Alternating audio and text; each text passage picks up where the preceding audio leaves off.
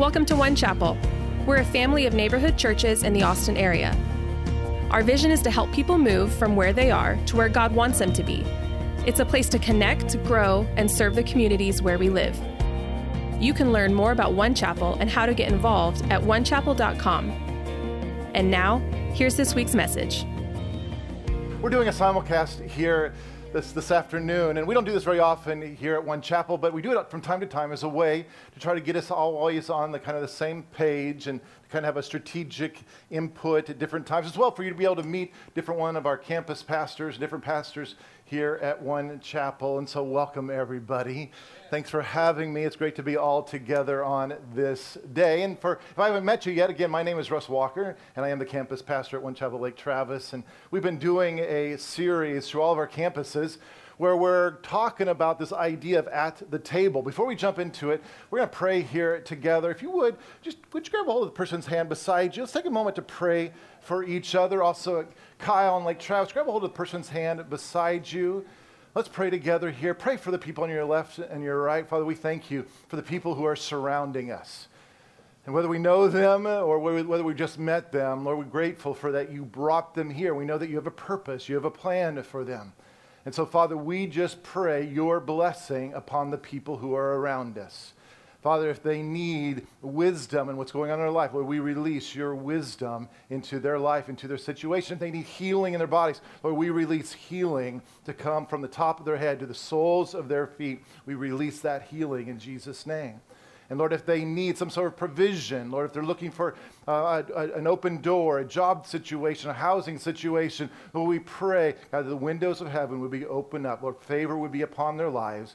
Lord, we ask for your blessing, your provision, your healing, your wisdom to really mark these people on our left and our right today. We speak and declare blessing over them in Jesus' name. And everybody said, Amen. If you have your Bibles, turn with me to Luke chapter 9. That's where we're going to start here. Luke chapter 9, starting in verse 10. It says, months later, the apostles returned from their ministry tour and told Jesus all the wonders and the miracles that they had witnessed. Jesus, wanting to be alone with the 12, quietly slipped away with them toward Bethsaida. But the crowds soon found out about it and took off after him. When they caught up with Jesus, he graciously welcomed them all, taught them more about God's kingdom realm, and healed all who were sick. As the day wore on, the 12 came to Jesus and told him, it's getting late. You should send the crowds away to the surrounding villages and farms to get something to eat and to find shelter for the night. There's nothing to eat here in the middle of nowhere. Jesus responded, you have food to feed them. They replied, all we have are these 5 small loaves of bread and 2 dried fish. Do you really expect us to go buy food for all these people? There are nearly 5,000 men here with women and children besides. He told his disciples, have them all sit down in groups of 50 each. After everyone was seated, Jesus took the 5 loaves and 2 fish, and gazing into the heavenly realm, he gave thanks for the food. Then, in the presence of his disciples, he broke off pieces of bread and fish and kept giving more to each disciple to give to the crowd. It was multiplying before their eyes. As I mentioned, we've been doing a series that we've been calling At the Table. And the theme verse for this series is Luke chapter 7, verse 34, which says, the Son of Man came eating and drinking, and you say, here's a glutton and a drunkard, a friend of tax collectors and sinners. The Son of Man came eating and drinking. We've been talking about over this last couple of weeks that how this, I think, just kind of goes over our heads, eating and drinking. I mean, what in the world does that have to do with anything? I mean, why is this even noteworthy? And we've been talking about how one of the major reasons why this idea of eating and drinking just tends to not impact us so much is because meals meant way more back then in Jesus' culture than they do to us here today. I think today we've lost the power and the impact that meals have in our lives. But the reality is meals, they have the power to bring people together, but they also have the power to pull people apart. And we've talked about that, and if you've missed any of these series, I'd ask you to just go back and listen to the podcast of some of these things. We've been talking in detail about some of these ideas. For Jesus, though, this practice of eating and drinking wasn't just a side point to what he was doing. It was really central to everything that he did. As a matter of fact, Luke 19, verse 10 says, for the Son of Man came to seek and to save what was lost. So that was his mission. This is why he came to planet Earth, was to seek and to save the lost. But Luke 7, verse 34 says the Son of Man came eating and drinking. We've talked about how if there's a method to how he did it, it would be this. This was his methodology. This is how he accomplished his mission. In a culture that was hostile, in a culture that was at arm's length toward Jesus, where people really didn't want to receive what he was saying. When he was talking about who God is and how to have a relation, people were kind of at arm's length towards him. And so the way that Jesus walked people into the kingdom of God was literally one meal at a time. And I just think this is such an important lesson for every single one of us because we live in now what is called a post-Christian culture. This is something we've been talking about over the last couple of weeks. I won't go into detail what that actually means, but the essence of it is that it's really this reactionary moment that we're having, that people have towards Christianity. And so the question then becomes, so how do we invite people into this amazing life of following Jesus? And really, it is amazing things, what God does in our life. But how do we do this? How do we invite people into follow this amazing life of following Jesus in a post-Christian culture that's hostile, where it's not PC, where you feel weird and awkward about talking about God and your faith? How do we actually do this? Well, that's why we're looking at what Jesus did, because what we're looking at is all the different times that he sat at a table and ate with people. This is really interesting because almost every time that he would do this, he would sit with people who were really what culture was considered untouchable. Those who were marginalized, those in the religious culture of the day were seen as unclean. Right. People who they thought God would never want to go after. Right. People who had failed miserably in their life. These were the people that Jesus sat and would eat a meal with, to the point that Jesus started having this reputation that he was a glutton, that he was a drunkard. And the reason why he had this reputation was because this was the type of people he was surrounding himself with. These are the type of people he would eat with. These untouchables, these quote-unquote sinners, these tax collectors, these prostitutes. And so we get here to Luke chapter 9, and this meal's a little bit different. Because this one, he's not just eating with one person, he's eating with a mass of people. Almost, at least people consider over 15,000 people. There were 5,000 men plus women and children. So this was a mass, a group of people that Jesus sits and has a meal with. And it's at this meal that we not only see God's provision for the masses of people, but we also see how this amazing miracle flowed through the hands of one little boy and 12 disciples. Look at this again in verse 15. It says, after everyone was seated, Jesus took the 5 loaves and 2 fish, and gazing into the heavenly realm, he gave thanks for the food. Then in the presence of his disciples, he broke out pieces of bread and fish, and kept giving more to each disciple to give to the crowd. It was multiplying before their eyes. Now I want you to notice 4 things that Jesus does here at this meal sitting. The first thing is, number 1, he took what was given to him. He took what was given to him. And I just think this is so important for every single one of us, because no matter how small, no matter how significant you think what you have is to give to Jesus, if left in our hands, it remains small, everybody. If left in our hands, it remains insignificant. If left in our hands, it remains little, but put into the hands of God, God does extraordinary things with that little. Number 2, he gave thanks. He gave thanks. In other words, he blessed it.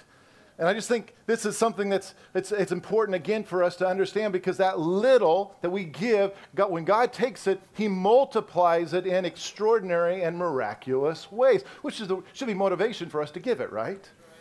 And then number 3, he broke it. He broke it. In other words, Jesus breaks what it is that we give him. Now, I think most of us, this is where we want to say, I want to pass number 3. Let's go on to number 4, right? I mean, how many like to be broken? It doesn't sound very good, right? We don't like that idea of being broken.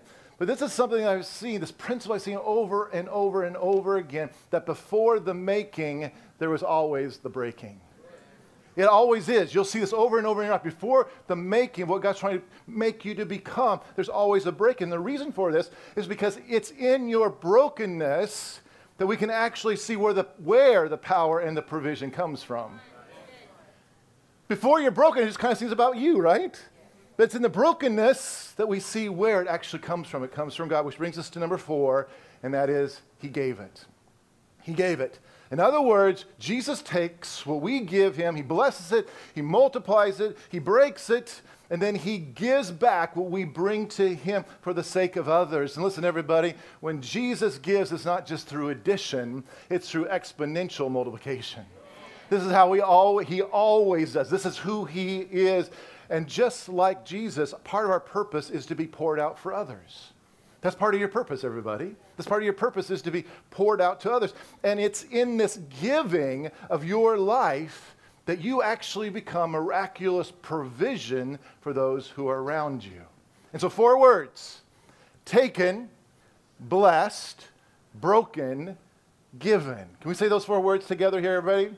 Taken, blessed, broken, given. Come on, One Chapel Kyle, One Chapel Lake Travis. Let's all say it together. Here we go. Taken, blessed, broken, given. It's an illustration of who we are, who we're called to be, and what we're called to do with the world around us. Now, we shared this in the first service that at Lake Travis. Lisa Kirby has been helping me with all the kind of creative elements that we've been doing at each of our campuses. We've been doing tables just like this at all of our campuses. And if you were here the first week of the series, we talked about the meal at the Last Supper. And it was a meal, right? We tend to, in our American Christianity, we've reduced it to a little piece of bread and a little bit of juice, but the original, it was a meal. It was a supper. And so we illustrated that at Lake Travis, and we had a sanctuary to be able to do it. And so we stretched tables all from one side to the other side, and Lisa decorated it, and it had mounds of loaves of bread, huge clumps of grapes, and pitchers of grape juice, so that when we came to the communion time, people had to come, and it was like a meal. Tear off a big piece of bread, pour some juice, serve each other. So Lisa's been doing that. And in doing this, she had to go to H-E-B to buy a whole bunch of stuff. And she started having these encounters at H-E-B that have become kind of illustrations of everything we've talked about. So I've asked her to come and share some of these stories. Put your hands together for Miss Lisa. Yeah, okay. Well, I mean, you can't make this stuff up. I mean, no kidding. The Lord just teed me up so good on this. And there's actually more than I'm going to tell you today. But let me just tell you this one part. So I'm at the H-E-B, and I'm wheeling my cart around full of grape juice and bread. And I run into this friend of mine from Catalyst, and we start chatting. And then her daughter, who's in the cart, says to me, she goes, "We're having cornflakes for supper." And I was like, "Oh, cornflakes, wow, fun." And then I look at my friend, and I say, "Oh, so your husband's out of town and you're having cornflakes for supper," because she's a cooker. And she said, "No, actually, he's not been getting paid." And so she tells me a little bit about what's going on. And I say, "Let me buy your groceries." And she's like, no, it's fine. I got it. And I'm like, "No, really, let me buy your groceries." And she goes, "No, I got eggs on sale, and I'm making egg sandwiches." And she had it all, worked out, because she's real careful like that. And so I just kind of let it go for a minute, and we chatted about some more stuff. And then a third time, I said to her, "No, really, I want to buy your groceries." And then I was like, "Body of Christ, it's what we do." And when I said that, she said, "Okay." And it was just like this, all of a sudden it was like this serendipitous, sacred moment where I realized that the body of Christ was both in my cart and in my person, or in my cart and in my heart, right? This cart full of the representation of his love for us, and my person in that moment full of the representation of his love for her. And I realized he had arranged this moment for her. She loves Jesus, and she has a relationship with him that is real and intimate, but I also know that she struggles at times, trusting God for provision. And so he orchestrated that moment so that she would know that he loves her. And because I am part of the body of Christ on the face of the earth, I got to be the representation of his love for her in that moment. And I got to be the body of Christ at the H-E-B. And it only cost me $86. And I think that's the way it is most of the time. Just $86, an offer of care on an ordinary day at the HEB. He has yet to ask me for like martyrdom. Like there's been no actual like torture on a cross or spilling of my blood or mocking or humiliation required of me to fulfill my role as part of the body of Christ. Just a little bit of care. But I miss these opportunities all the time, so I'm going to tell you about those too. So actually the next day, I was back at the HEB, and I was getting more loaves of bread. And, I went to the checkout where, they have those warm ones that smell really good, and they have them all bagged up for you. Well, there was only one. So I went to the bakery, and I saw there was a whole bunch of them there on a rack behind the counter just waiting to be bagged up. And I said to the one gal that was standing there in the bakery, working in the bakery, I said, so I need 8 of those loaves bagged up. And she goes, okay. She goes, can you just give me like 5 minutes? And I was like, no, actually, I just need them now, or I just need to go. And so honestly, I was just being selfish. I was all in my middle-class white girl entitled body and blood of Lisa Kirby, selfish self, and I didn't want to stand there for 5 more minutes because all my shopping was done and I was ready to go. I was the customer. And I was older than her and more forceful in personality and presence, and I just subtly powered up on her in that moment and to get my way. And she complied. And this is what the body and blood of Lisa Kirby looks like. My agenda, my needs, attended to first. And it's a stark contrast with Philippians 2, which says, do nothing out of selfish ambition or vain conceit, but in humility, consider others better than yourselves. Each of you should look, come on, not only to your own interests, but also to the interests of others. It's a far cry from, listen to this one, in your relationships with each other, have the same mindset as Christ Jesus, who, being in very nature God, did not consider equality with God something to be used to his own advantage, but rather he made himself a servant. And being made in human likeness and being found in appearance as a man, he humbled himself by becoming obedient to death, even death on a cross. I couldn't give this girl 5 minutes. I didn't even need to wave the banner of Jesus over her or proclaim to her that I would grant her the 5 minutes in the name of Jesus. I just needed to be kind, to be the body of Christ in that moment to somebody. But instead, I was in my flesh. But Jesus actually does live in me. So as I wheeled my cart away full of the representation of his love for us, I felt his sadness at the interaction. And so I apologized to Jesus as I was rolling through the frozen food aisle, but I still have enough pride in me that I didn't go back and apologize to the girl.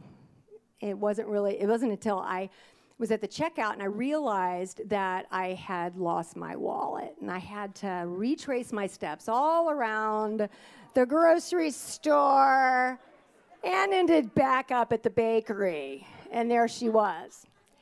But there was something about the desperation that I felt with my wallet on the loose that humbled me somehow. And so I just went up to her and I said, I'm sorry.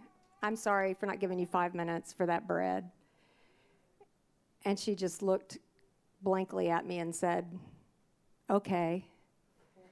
And I said, will you forgive me? And there was something about the look on her face that really made me feel like maybe no one has ever said that to her before. But she said, I guess so. Sort of unconvincingly. So I just gave her a sheepish smile and then departed to go search for my wallet some more, which, by the way, was in my basket. But I didn't know that for another hour. And until after I had called somebody to bring me a credit card so I could pay for the groceries. Thank you, Taylor Sheely, wherever you are. God bless you. Anyway, I had been selfish. But because of the broken body and poured out blood of Jesus, that I remember every time I come to the communion table, I knew that he forgave me quickly, completely. And this was helpful. Because right after that, someone else's selfishness caused me pain. And there was something about the juxtaposition there of my selfishness, Jesus' forgiveness of my selfishness, and this other person's selfishness that made it a little bit easier for me to forgive them. I mean, how can I not forgive when I've been forgiven of everything, all the time? If we eat of the body of Jesus, we drink of the blood poured out for the forgiveness of our sins, then our bellies and our bodies and our lives can be full enough of him to extend that forgiveness to others. And this is part of being the broken body of Jesus, is extending forgiveness. Looking at people, even in the places where they have caused us pain, and saying, like Jesus did when he was nailed to a cross in pain, Father, forgive them. They don't know what they're doing. Father, forgive me. When I'm being selfish, most of the time I don't really know what I'm doing. And thank you, Lord, for all the million ways that you forgive me. Help me, Father, to forgive other people just as quickly and thoroughly as you do me. Forgive us our sins as we forgive those who sin against us. Amen. Come on, everybody. This is exactly what we're talking about. And so this rhythm of taken, blessed, broken, given, it's a rhythm. It's a rhythm that I think God is calling every single one of us to. It's not just something that we're supposed to do on Sunday at church, but it's something that we're called to every single day of our lives in every situation, even when you're just shopping at H-E-B. We've been doing this series, and so much of this series, I think, has been created to kind of stir up your imagination, to stir up your imagination of what might be possible, to stir up your imagination of how God wants to use you, how God, even through your common meal and through your home and your apartment, that God can take that little to open in people's hearts to the provision that he has for them. Rosaria Butterfield, in her book called The Gospel Comes with a House Key, she says it this way. She said, those who live out radically ordinary hospitality see their homes not as theirs at all, but as God's gift to use for the furtherance of his kingdom. They open doors. They seek out the underprivileged. They know that the gospel comes with a house key. I love that last line. They know that the gospel comes with a house key. And so I want you to think about this, and I want you to try to imagine the what if. Because what if we were to reimagine our homes and our apartments not as a castle to hide in, but as an outpost for the kingdom of God? What if? What if we were to reimagine our tables as this tangible expression of love and service to others? What if? What if we were to reimagine our meals as a setting for strangers to become neighbors and neighbors to become brothers and sisters? What if? I want you to start thinking about that little that God has put in your hand. And I think for so many of us, when it comes to home, we tend to think of home as a retreat, right?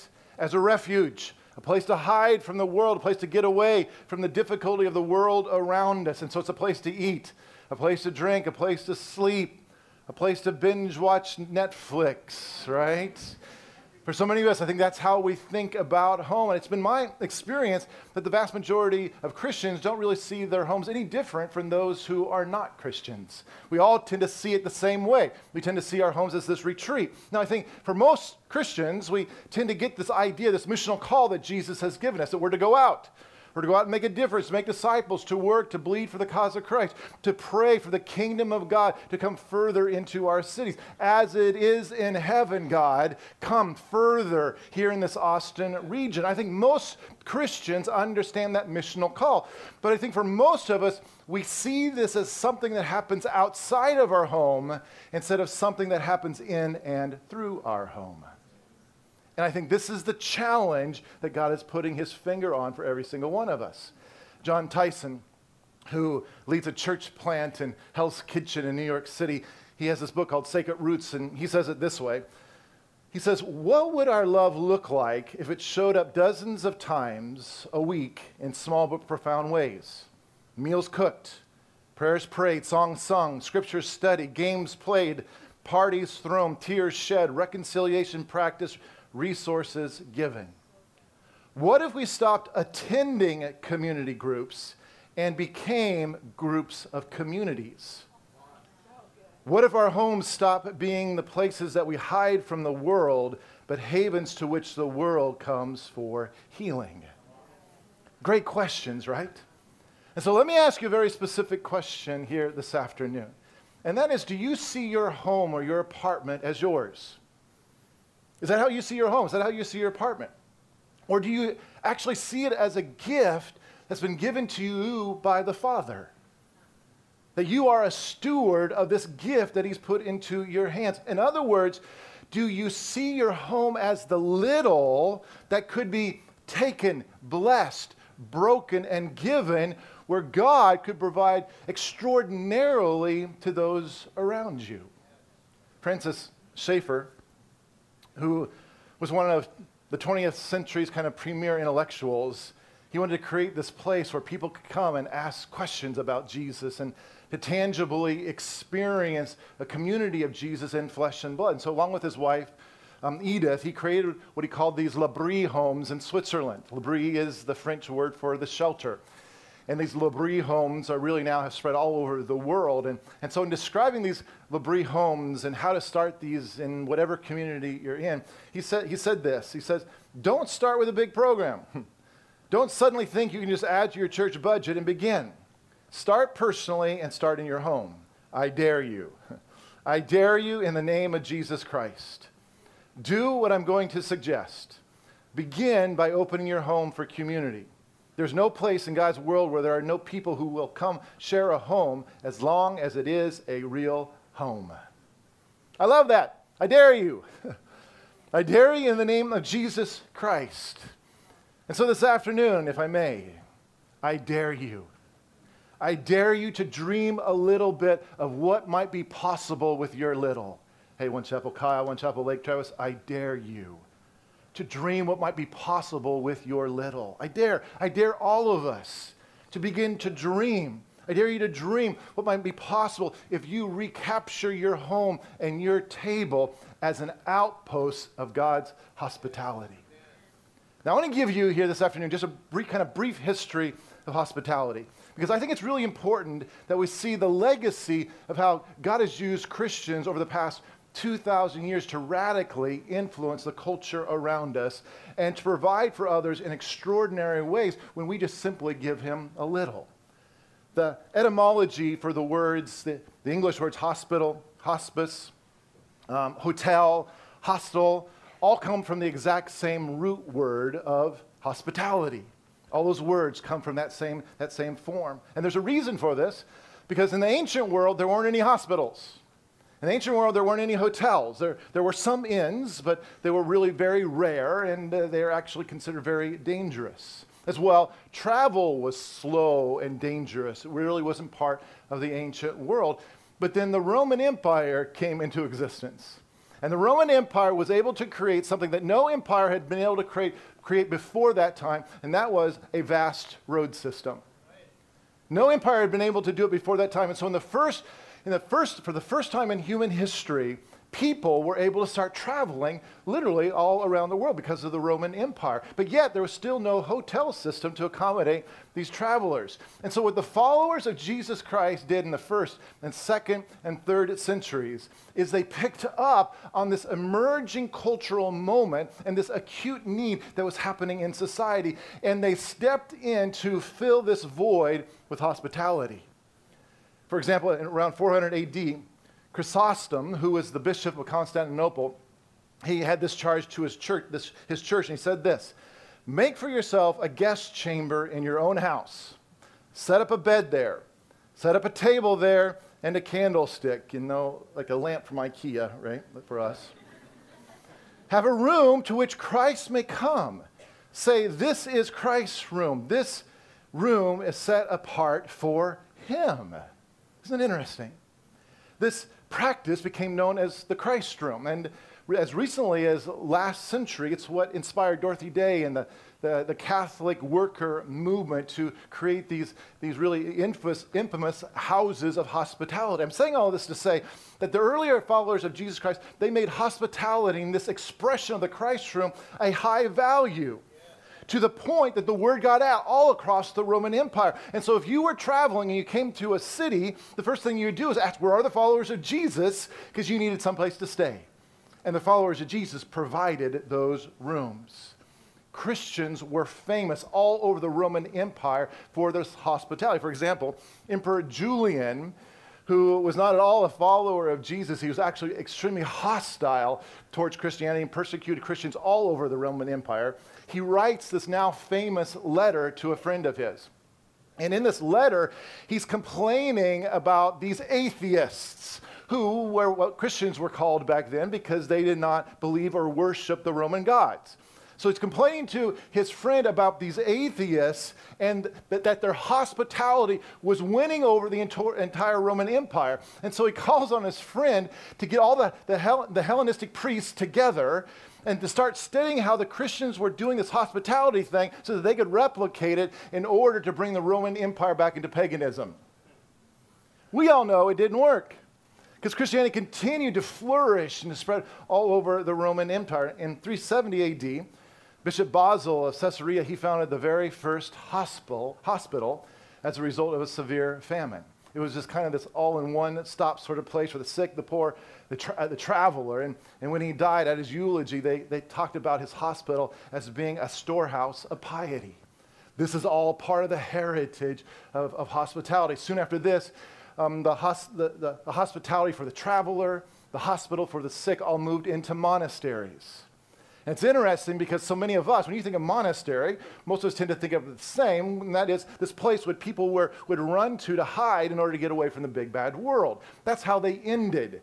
But when monasteries were started, they were actually outposts on the bleeding edge of the Roman Empire, set up for the very purpose of pushing the kingdom of God out past where they had been before. So in it to Ireland, in it to Scotland, into Spain, and really all over the world. And as a result, then entire towns were built up around these monasteries, because these monasteries were really the access point for social justice and hospitality and cultural renewal and innovation and technology. It's where writing was done. Almost all forms of writing were done inside the monasteries.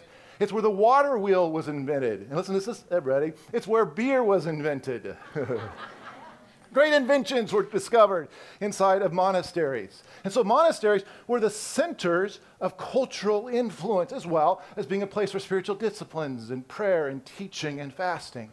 And so these monasteries were these cultural influencers, these centers for over 1,000 years. It wasn't until the 14th and 15th century that cities in Europe began to take over the running of hospitals, and far more recently, where welfare and social justice became really the responsibility of our federal government. My point in all of this is to let you know that so many of the institutions that we've come to rely on for human flourishing, from hospital to hotel, they all started in the homes and tables of followers of Jesus Christ. That's where it all started. Taken, blessed, broken, given.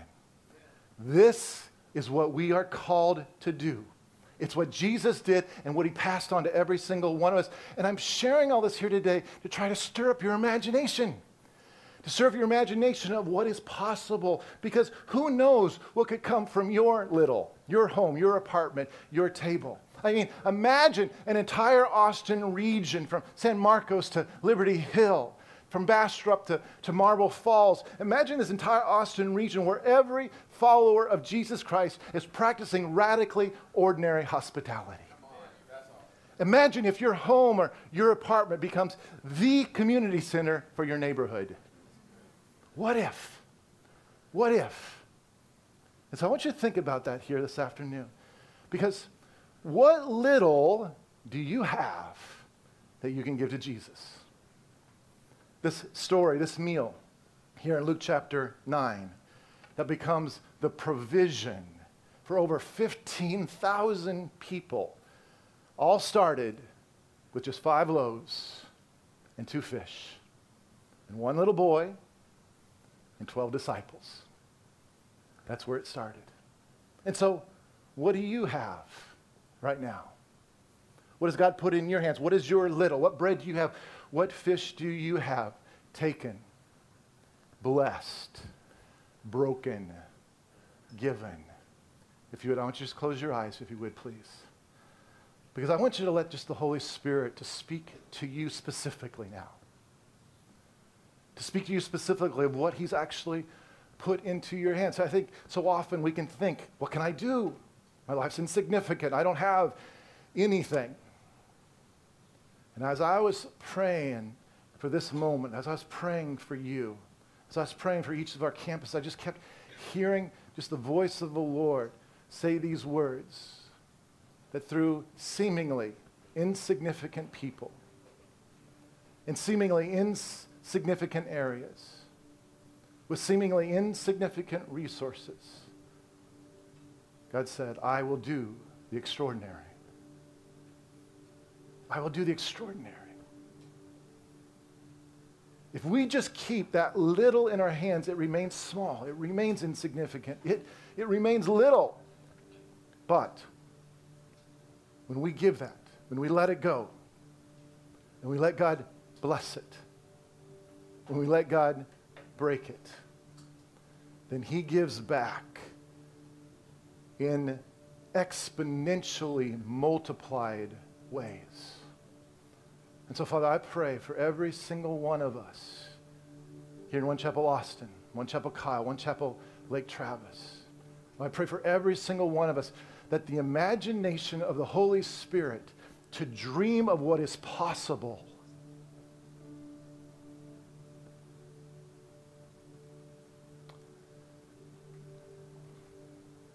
I just heard the voice of God say this for you. That somebody's dreams have been stolen. Somebody took your dream, and it's just been crumpled. It's been shredded. And you're thinking, what can I do? This is not what I thought was going to happen. And I just heard the voice of the Holy Spirit speak to you and say that even out of the death of a dream, new life can come. What you think is not possible, if you'll just give it, if you'll let it go, God will resurrect new life. And it's multiplied life. Father, would you just speak directly into every single person here? Father, highlight that little that's in their hands. Highlight that thing maybe that we're holding on to that we can let go of. Highlight the possibility of how you can use us to transform our schools and our neighborhoods in this entire Austin region. God, would you highlight that for us? And Lord, would we be people of godly hospitality? That we be your body broken, given, blessed, whether we're at HEB, in our schoolrooms, in our classrooms, in our workplaces, that we would walk it out with your power working in and through us. In Jesus' name, amen.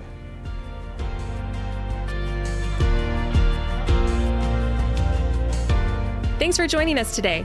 If God is doing something in your life or you're looking for ways to get connected, you can learn about groups, teams, and more at onechapel.com/welcome.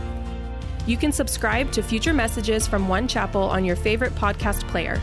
And of course, you're always invited to services every Sunday morning at 9:30 and 11:30. See you next time.